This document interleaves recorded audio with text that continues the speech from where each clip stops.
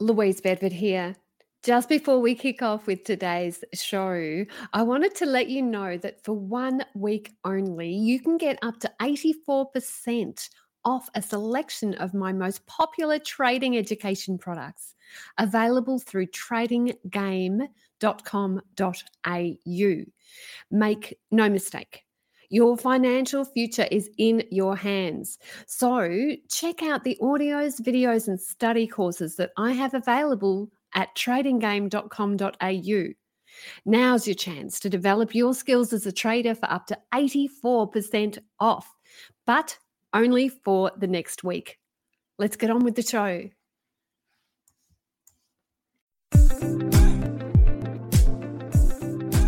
Caroline Stephen, financial journalist. How much does luck play in success? We have a special treat on today's episode of Talking Trading. If you could listen to two business moguls in their chosen fields talking about the role that luck and opportunity play in success, would you be interested in what they have to say? Today's guests are share trading expert and best-selling author Louise Bedford talking to property expert Michael Yardney. Just how much does luck play in success? They talk it over. Success. So often we think that it's a reward deserved by those who are the most talented, they work the hardest, they have the most focus. Well, could it be possible that this is only half the story? Recent studies such as those by Robert Frank, Michael Mahusin, Nassim Taleb have all suggested that luck and opportunity may play a far greater role than we ever realised. I'm Louise Bedford, best-selling author of 4 books on the share market and founder of tradinggame.com.au. During a recent lunch with my friend Michael Yardney, we got into a heated discussion about this very topic. Michael's a best-selling author and one of Australia's leading experts in the psychology of success and wealth creation through property. And he is also the CEO of metropole.com.au.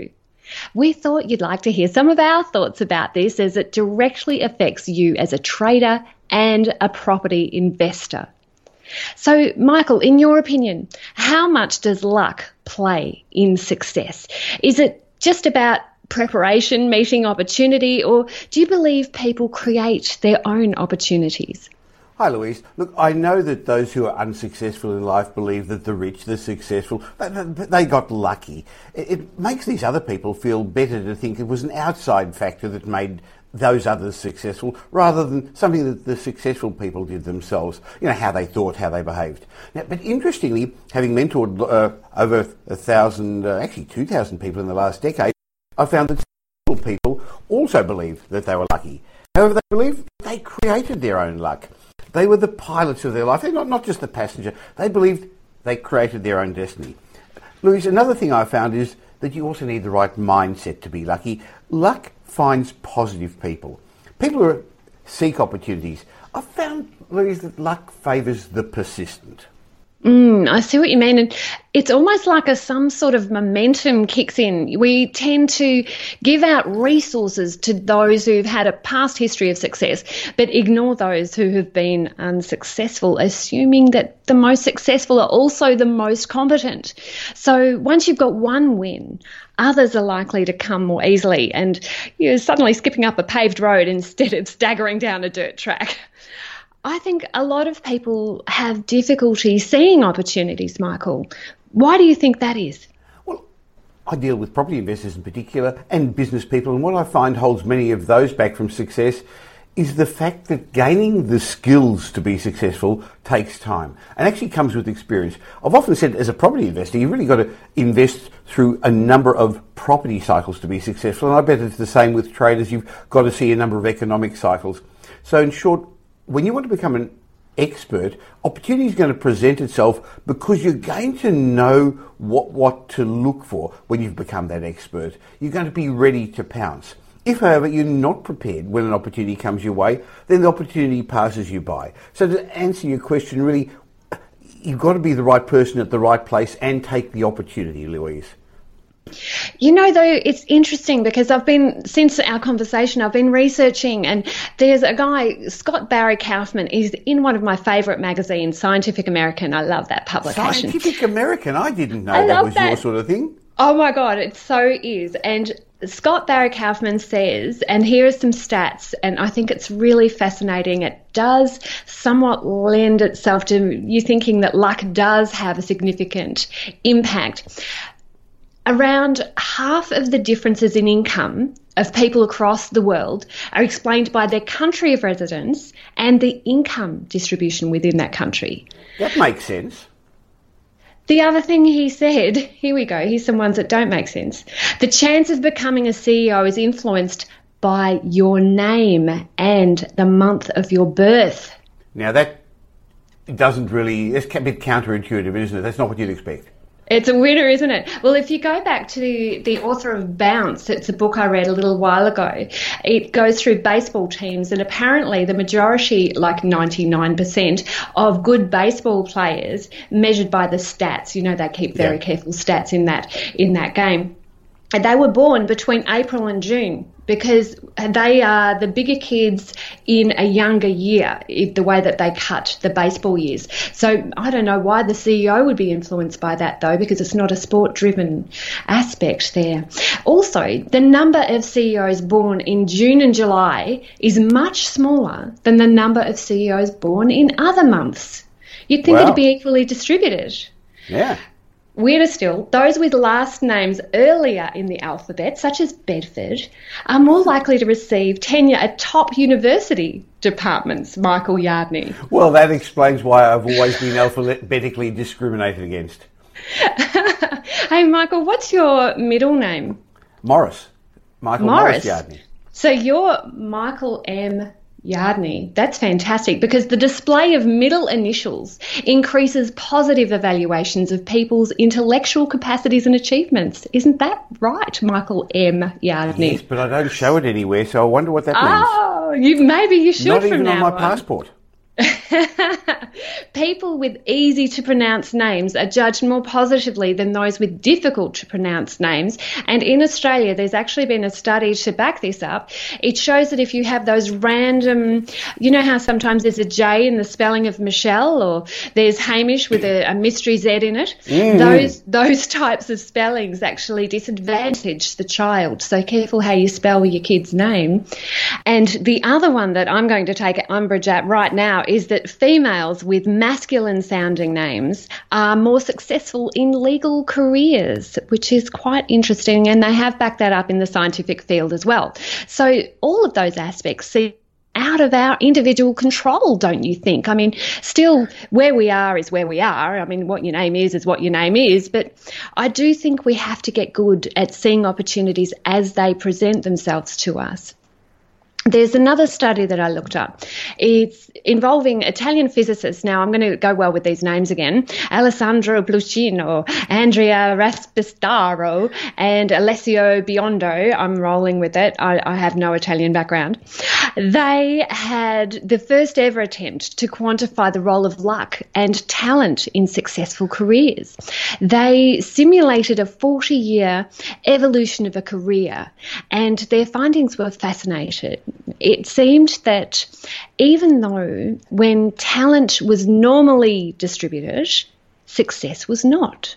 Talent was not sufficient because even the most talented individuals were rarely the most successful.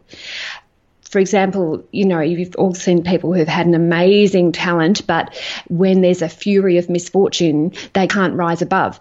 So luck does play a part. In that study, a small number of individuals from the study held the majority of the success, and this replicates wealth distribution in real life. 8 people in the world own the same wealth as the poorest half of the world. So that's really fascinating. Clearly, we do have to get better at seeing opportunities. Michael, what do you think people can do to see more opportunities as they come about? Well, Louise, quite clearly there is an element of luck, and it is the precursor to success. You just said that yourself, and you're not going to change that. But in order for luck to occur, I think you must also relentlessly develop your own skills, your own abilities. I guess that means you've really got to invest your time and energy in yourself. That's what you can do best, in your personal development, perfecting your skills, perfecting your knowledge. When I learned about the concept of personal development, the fact that I can't change the world, I can't change what's going on. My early mentor in those days, Jim Rohn, taught me that for it to become better, I have to become better, work harder on myself than I do on my job.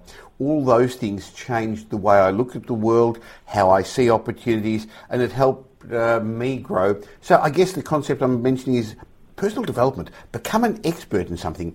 It could be as a property investor. It could be as a share trader. It could be as a business person, as a professional if you're in a profession. As a property investor, you've got to understand more than just property. You've got to understand the macroeconomic factors, what the property markets are doing, local factors, regional factors.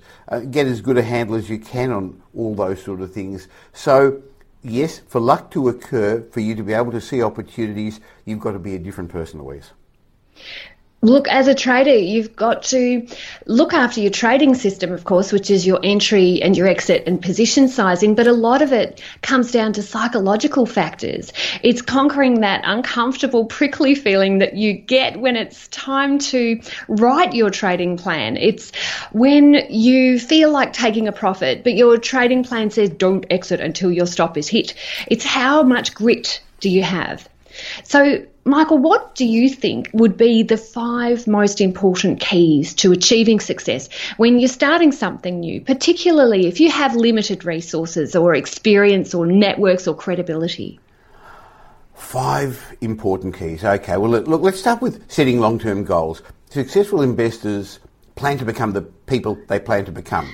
So they have a goal, they know where they're heading, and that brings their future into the present so they can do something about it now rather than hoping it's going to turn out right. Look, Louise, last week I remember one of our IT guys here said to me, Michael, I've actually just sold an underperforming property, I've got some money, I'll come to you later in the year to talk about investing. And I said, mate, why later in the year? And he said, oh, look, my wife's thinking about investing in a holiday home. I said, that's not an investment. So I asked him, where do you want to be? You're 45 now, where do you want to be at 60? And when he set the goals, he then saw that what his wife's aim was going to take them off track to get where they were. But having said that, he hadn't set the goals, much like with investors setting trading plans or financial goals. If you don't start with a plan, any road can get you there, but any road can get you lost. So long-winded version of step 1, Louise, set goals. Number 2, actually, with that, Michael, I just want to say that yesterday, I know you caught up with my husband. My husband is the property person in our partnership. You know, I look after the trading side and Chris Bedford looks after the property side. I loved that you were able to talk with him about those long-term goals and what we were aiming for. And I know that's something you talk a lot about on your podcast. Maybe you could just, I know this is going out to your podcast people as well as the people on my podcast, which is talkingtrading.com.au. Maybe you could just mention your podcast title. Well, really easy. I was short of name, so it came up with the Michael Yardney podcast. And I'm very excited that it's only been going just over 6 months and almost up to 200,000 downloads. It regularly ranks in the top business podcasts on iTunes in Australia. So I'm developing quite a following. And an element of it's about property, but a lot of it's about success and money and personal finance, because I guess they're all related, Louise. So getting back to our 5 most important keys that you asked me about. Number 1, set long-term goals. Number 2, study. Continuously learn and study is what we went back to a minute ago about personal development. Become an expert in your field. Number 3, build a team of consultants, people around you, mentors also. You and I know the importance of mentors. We personally have our own mentors, and we mentor people as well.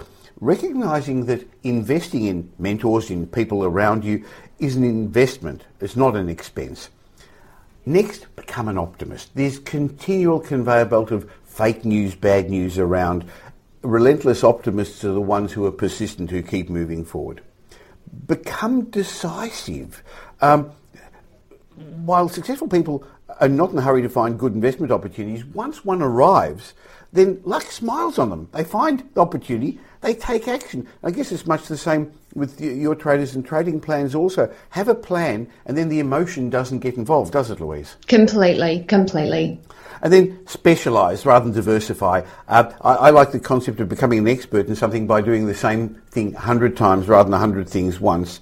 And I think another big factor amongst successful people is that they admit their mistakes and they correct them. They're aware of their own failings. They're aware of their own limitations, their slip-ups. Boy, we all made mistakes. Don't blame others. Take responsibility for the results you've achieved, the good ones and the not so good ones, and then move forward based on that, Louise. Look, I think there's so much wisdom in that. I like how you over-delivered. I'm pretty sure that wasn't 5, Michael. I can't count. There are three sorts of people, those who can count and those who can't. I like that. That Italian research team that I mentioned earlier that I'm not even going to try and pronounce again, one of the things that they looked at was the importance in giving people more chances for success.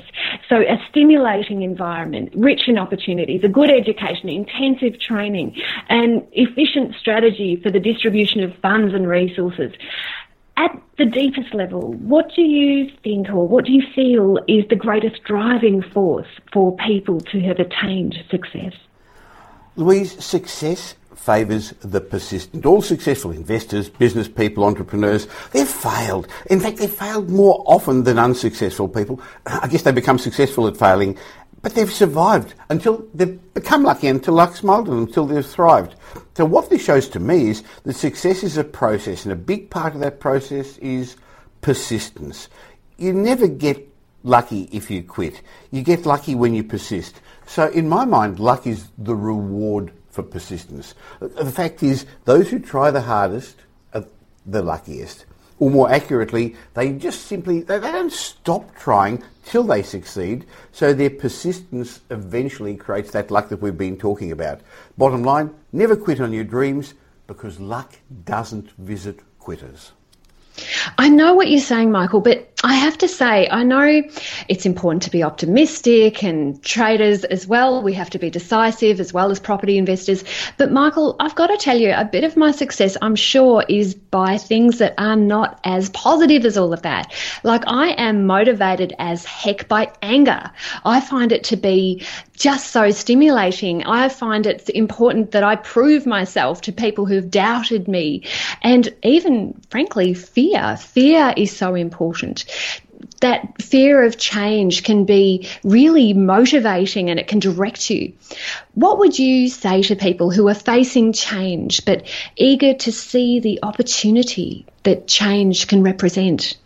So you're right. Fear, anger, emotions drive us. But you can either use the fear not to move forward, Louise, or the fear to take advantage of the opportunities, find the luck and move forward. So your fear of not performing well enough in people's eyes has actually not stopped you from moving ahead. It's actually forced you to move ahead. I think what stops a lot of people, as you say, is change. And it's human nature to try and avoid change. It's one of our basic protection instincts. See, we've got to make thousands of decisions every day. Do I cross the road now or don't I? Do I wait until the truck passes? Should I eat fries or should I have salad for lunch? Should I tip the waitress?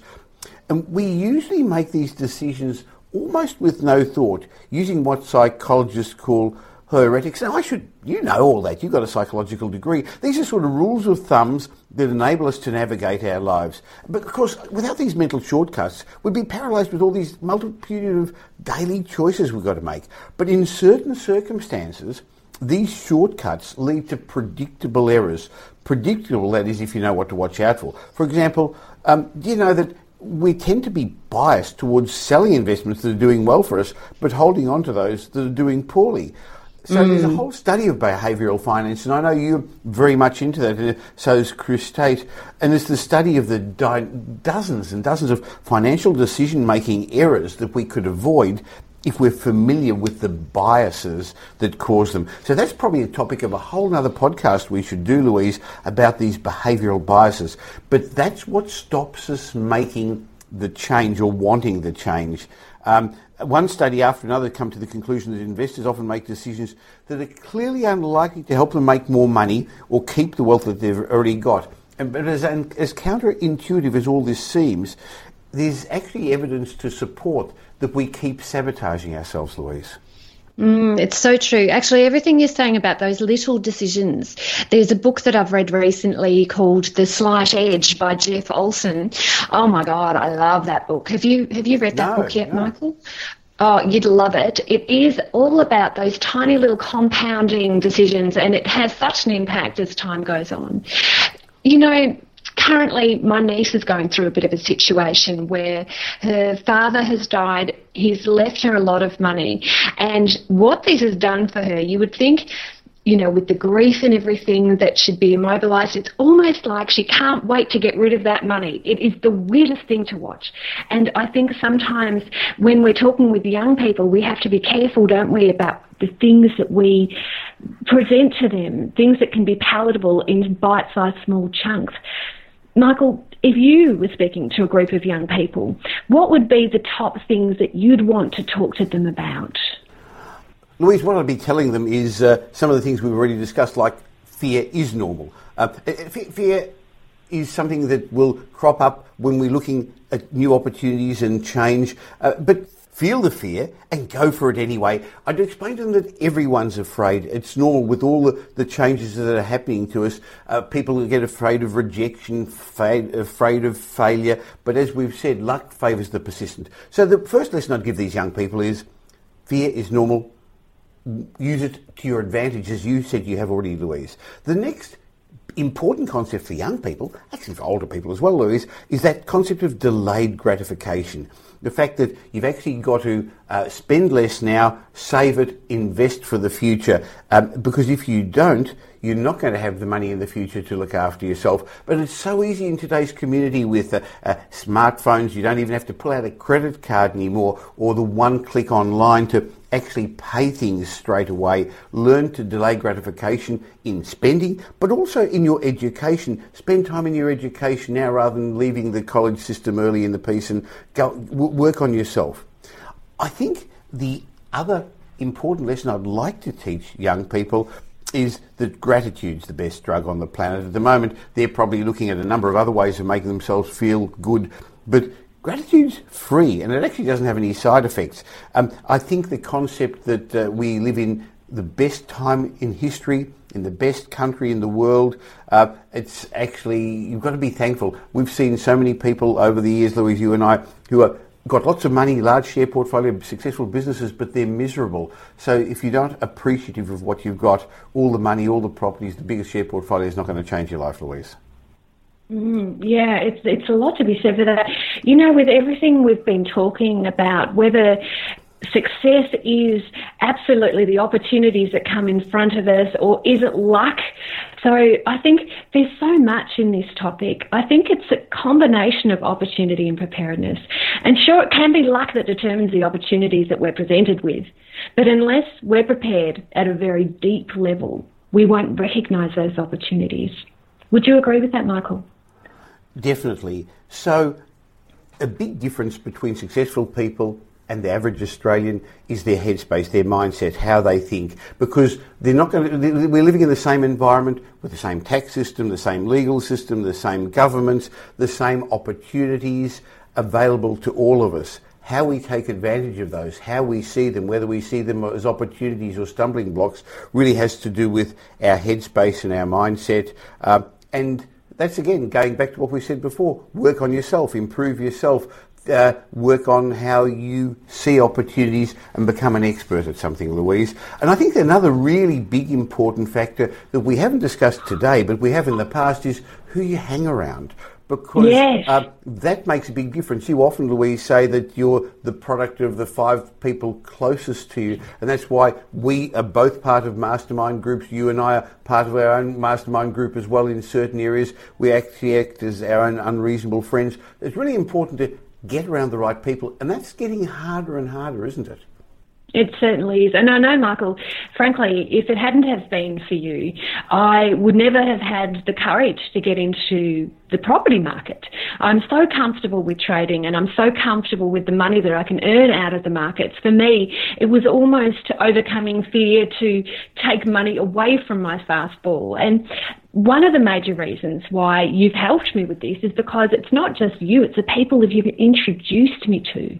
And that's been very critical for me. I've been coming to your wealth retreat for so many years. I think this will be actually my 7th year that I'm coming along. So, yeah, it's been quite a while. So I think for the people listening to this recording, one of the best ways that you can be prepared as an investor is to come to Michael Yardney's wealth retreat. This year it's on from June 9th to the 13th, and I'll be there as well. You need to read more so that you'll be prepared when those precious opportunities come along, and this is an opportunity for you. So go to wealthretreat.com.au/trading. I'll just give you that website again. It's wealthretreat.com.au/trading. You'll be able to read more about Wealth Retreat there, and really I urge you to get involved. Whether you're a beginner investor or whether you're much more advanced, you'll be rubbing shoulders with an elite group of people who are all linking arms, facing the same direction, with just a complete immersion into success principles and specific strategies. Thank you so much for your time, Michael. I've loved having you on the show. As always, it's a lot of fun having a chat, Louise. And stay tuned next week, guys, for a Talking Trading classic with charting legend Peter Brandt. I'm Caroline Stephen. We'll see you next week. You've been listening to talkingtrading.com.au with Caroline Stephen. Make sure you are subscribed to this website to receive the very latest market views, commentary and expert opinion. Tune in next week as we've got a bumper show planned. Bye for now.